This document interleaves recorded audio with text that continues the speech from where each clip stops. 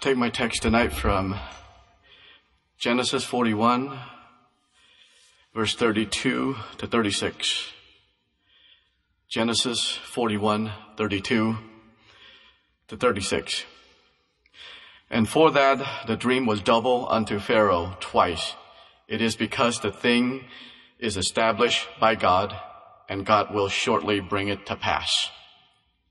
Now therefore, let Pharaoh look out a man discreet and wise, and set him over the land of Egypt. Let Pharaoh do this, and let him appoint officers over the land, and take up the fifth part of the land of Egypt in the 7 plenteous years. And let them gather all the food of those good years that come, and lay up corn under the hand of Pharaoh, and let them keep food in the cities.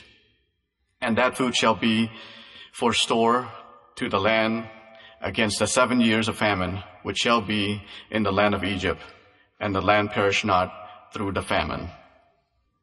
It says here at the first verse, and says, it happened twice because God will surely bring it to pass. And tonight I want to ask you, it will come to pass. Jesus is coming back soon. My question to you tonight is, are you ready? Are you prepared? Or will you be left behind? Maybe you can't relate to that yet, what it means to be left behind or to leave somebody behind. When I was younger, about Ransom's age, I have I call her Auntie. She was my grandma's sister. The only other family member in my family that I remember having some memory with, doing things with, beside my parents. When we, before we ran out of our town there, I remember, go and do stuff with her. One thing that she liked to take me to do was to go pick mango. And sometime when the river was high, she would put me on her shoulder. And, and we would cross the river to go pick mangoes, and she would lift me up onto the tree to pick mango. So those were some good memory. And then when we ran, we stayed at this one area, I told you before, where I almost got in a boat and float away. I don't know how long we were there, but I remember, again, she was there with me, and I remember, sometime I would find grain of rice, pick when somebody, cooked their rice and there's something left on the ground. Me and her would just go and gather one by one each grain of rice, to cook. But, one day, we had to leave. We had to pick up and leave from where we were at, by the river there. I remember just a lot of people just start running. So I'm sure the bad guys were coming, for us. So I remember just leaving, holding my, mom's hand, and my dad had my brothers and my sister in their hand. And, I looked back, I didn't see her. So, as we keep going with the mass of people, everybody's just trying to get away, trying to get ahead. After a while, I didn't see her again, and I asked my mom, said, "Hey, where's Auntie?" Well, she's back there. Her leg is hurt, and so she couldn't travel as fast as we could. So, they had to leave her behind. She was left behind. And I know my mom felt guilty because, we never talk about it again. So even from refugee camp to refugee camp, I remember her go and ask people if she's seen her, I even remember, one time in the Philippines, there was a group of people meeting, and, she went again and asked, "Hey, have you seen this person?" Of course, nobody's seen. So, again, because of certain circumstances or whatever happened to her, she was left behind. And, every now and then I think of her, pray that, but this was many years ago, so, I don't know what the outcome is. But, for me, knowing that Jesus is coming back soon, if you're not ready, that's what it's going to be like when you're left behind, if you're not ready. So, as Joseph preparing for the 7 plenteous year, for the bad years to come, we all know here that Jesus is coming soon. What are you doing to prepare for the coming of Jesus? If the Lord calls you home tonight, Or if he return, are you ready? But we all know, if you've been to Sunday school, just from the testimony tonight and Sunday school today in church, we know that you have to repent and ask Jesus into your life. And you have to live that life. You can't just say that, I believe. The Bible said, the devil believe and tremble. You can believe all you want, but if you have not changed, if you not have made a commitment to have repented of your sin and have Christ in your life, you're not going to make it. You're going to be left behind. So tonight, I want to just go again, mention some stuff that you already know, and just a reminder why we do it. What are we doing to prepare for Jesus coming again, beside being saved, having Christ in your life? Again, the primary or the beginner answer would be just read, pray, and go to church, right? Why do we read? We read to understand scriptures, the truth, so we don't listen to strange doctrines. Hebrews 13:9. That's what the author warned us about. We read to know and understand the truth and the real gospel of Jesus Christ. Psalm 119:9. Thy word I have hid in my heart that I might not sin against thee. There are many lies, and strange doctrines out there. There are very skilled talker, very intelligent people that can persuade you, convince you to follow anything. There are many out there that are gifted with deceiving peoples. If you don't read, if you don't study, you will be persuaded to believe in a tainted gospel. A wrong gospel. Yes, there is a wrong gospel. The watered down gospel.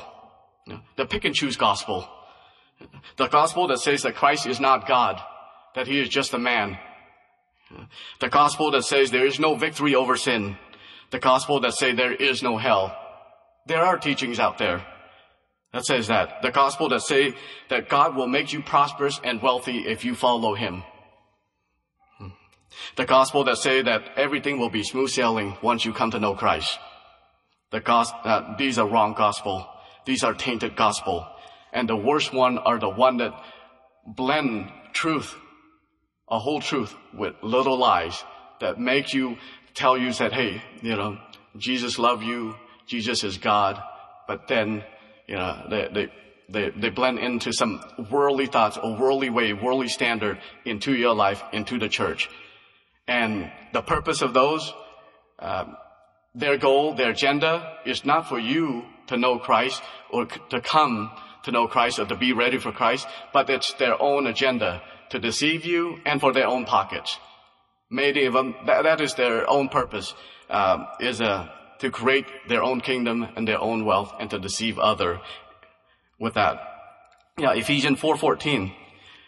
That we henceforth be no more children tossed to and fro and carried about with every wind of doctrine, that by the sleight of men and cunning craftiness, whereby they lie in wait to deceive.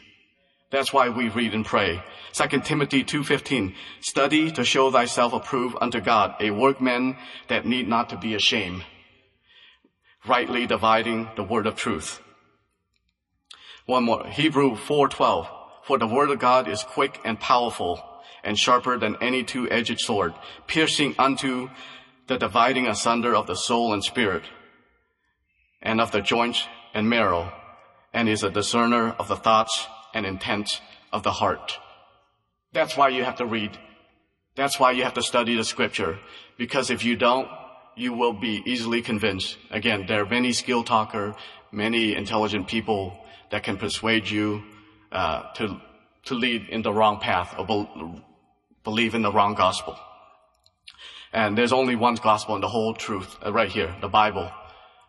Everything from the beginning to end, Genesis to Revelation.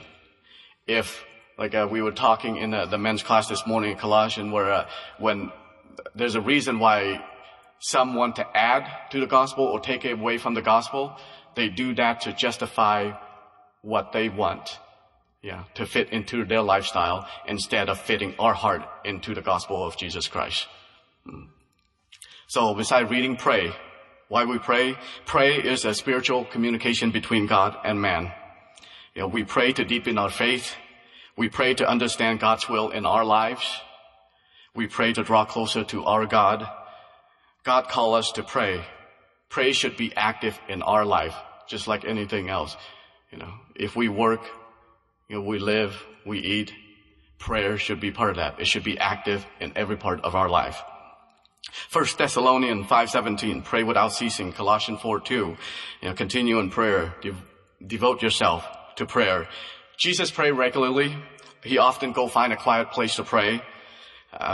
If we were to follow Jesus' example, we would do as he does. We pray, we pray for a purpose. We pray to get closer to God. We pray to know his will.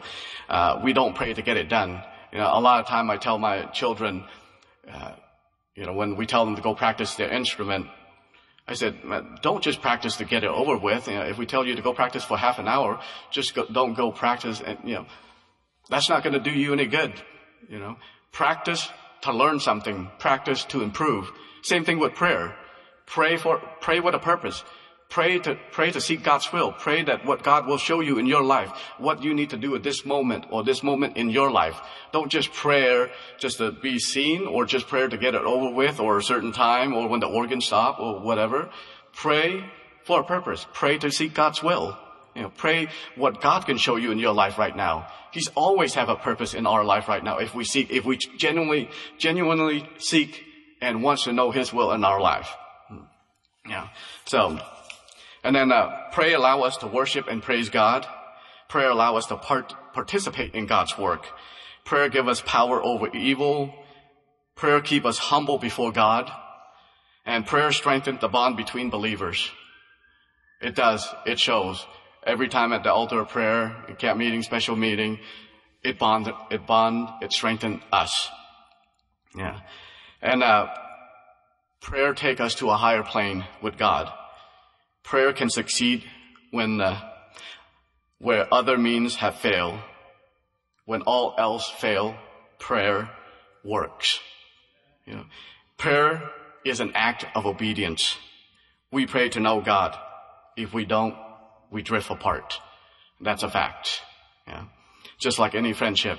If you don't talk, communicate, you're going to drift apart. You're not going to know more or any about each other. So we pray to keep in tune with God. So read, pray, and go to church. And this is a tough one for most people. I used to be, younger also. Church, not only coming to church to hear the preaching of God's word, but we come to church to participate in corporate worship. Worshiping God alone is wonderful, but nothing can replace the beauty of coming together and the power of worshiping together in one spirit. Just like we heard the other day about, the upper room. There's power in that. There's unity. There's oneness. There's great power, and coming together reveals faithfulness and unity. In the process of worship, God communicates his presence to us. Proverbs 27:17. Iron sharpen iron, so one man sharpen the countenance of his friend. Again, as iron sharpen iron, one man sharpen another. Meeting regularly with other believers is a source of encouragement and strength. We stand stronger together than alone. We stay stronger together in Christ than alone. Proverbs said a strand of triple cord is not easily broken. I know there's a lot of excuses why some people don't come to church. I'm sure there's tournament games going on or things to do, beautiful day, go walk in the park, stuff like that. But I never hear or too many testimony or never hear too many people that I talk to that, I sure regret coming to church tonight. I sure regret coming to church Tuesday. Don't raise your hand if you do say that, come talk to Brother Dave. But I do hear people regret saying that, I wish I could have gone to church that day. I wish I could have gone to church at Friday night or Sunday night or Tuesday. I wish I could have gone to prayer meeting. You regret not coming to church with other believer. I read this story once about a pastor where he started to notice in his church one of his member wasn't come to church anymore. So he, if I remember correctly, he went to his house to visit him. So he went talk with him in front of a fireplace. He said, "Hey, what?" Asking him, "We miss you at church." And the man told him, said, "Well, I don't need to go to church. I'm here. God is here. I pray. I talk to God." When he was saying that, he, in front of the fireplace, he took the stick and took one of the log away from the rest of the fire. Soon as they talked, that piece of log start to die down. The kindle start to die down. So again, we come together to ignite the fire of the Spirit of God. We help encourage one another to stay strong with one another. If we stay alone, soon we're going to drift apart. Soon that fire is going to die out. Because as people of God, we need one another. Again, coming to church is not about emotion and entertainment, but I was sure blessed tonight with the great music and the special. But again, a lot of time teaching out there, when you come to seek entertainment, it's going to take entertainment to stay there. But if you come to seek God, God's going to keep you here. God's going to keep you strong. We shouldn't expect to come to church to get an emotional high, but we should come to church to expect spiritual high. And God can give you that. We come to church to strengthen one another and to stay strong together. We come to church to worship God and our Savior together. We are one body. We are one body in Christ. And we come to learn more about the gospel. And it's a gospel according to Jesus Christ. Look, we are living in chaotic time, lawless time, where many believes that rights are wrong, wrong is right. Peace is called violence, violence is called peace. We're living in a time where watered down gospel, tainted gospel is being preached everywhere. And you don't have to take my word for it. I mean, you can talk to people at work, at school, even just out there. Everything goes. But that's why it's important for us to read and pray, to come to church and learn more, especially read the whole Word of God. Again, there are many teachings out there that says everything is okay. God will tolerate anything and everything. God does not tolerate unrighteousness. God does not tolerate sin. If he tolerate, sin separates us from God. If he tolerate sin, unrighteousness, he wouldn't destroy the world the first time and save Noah. Cause sin destroy family, sin destroy lives, sin destroy churches. Again, if he tolerates sin, unrighteousness, he wouldn't destroy Sodom and Gomorrah. If he tolerates sin, he wouldn't have to chastise his people. Now, there are probably a myriad of reasons why, one reason or another, you're not reading, or we're not reading, or somebody's not reading, or praying continually, or have active prayer in your life. I'm sure there's many reasons for not coming to church. I'm sure these reasons are justifiable in your mind, in your eyes, but, God called us to be together, forsake not gathering with one another.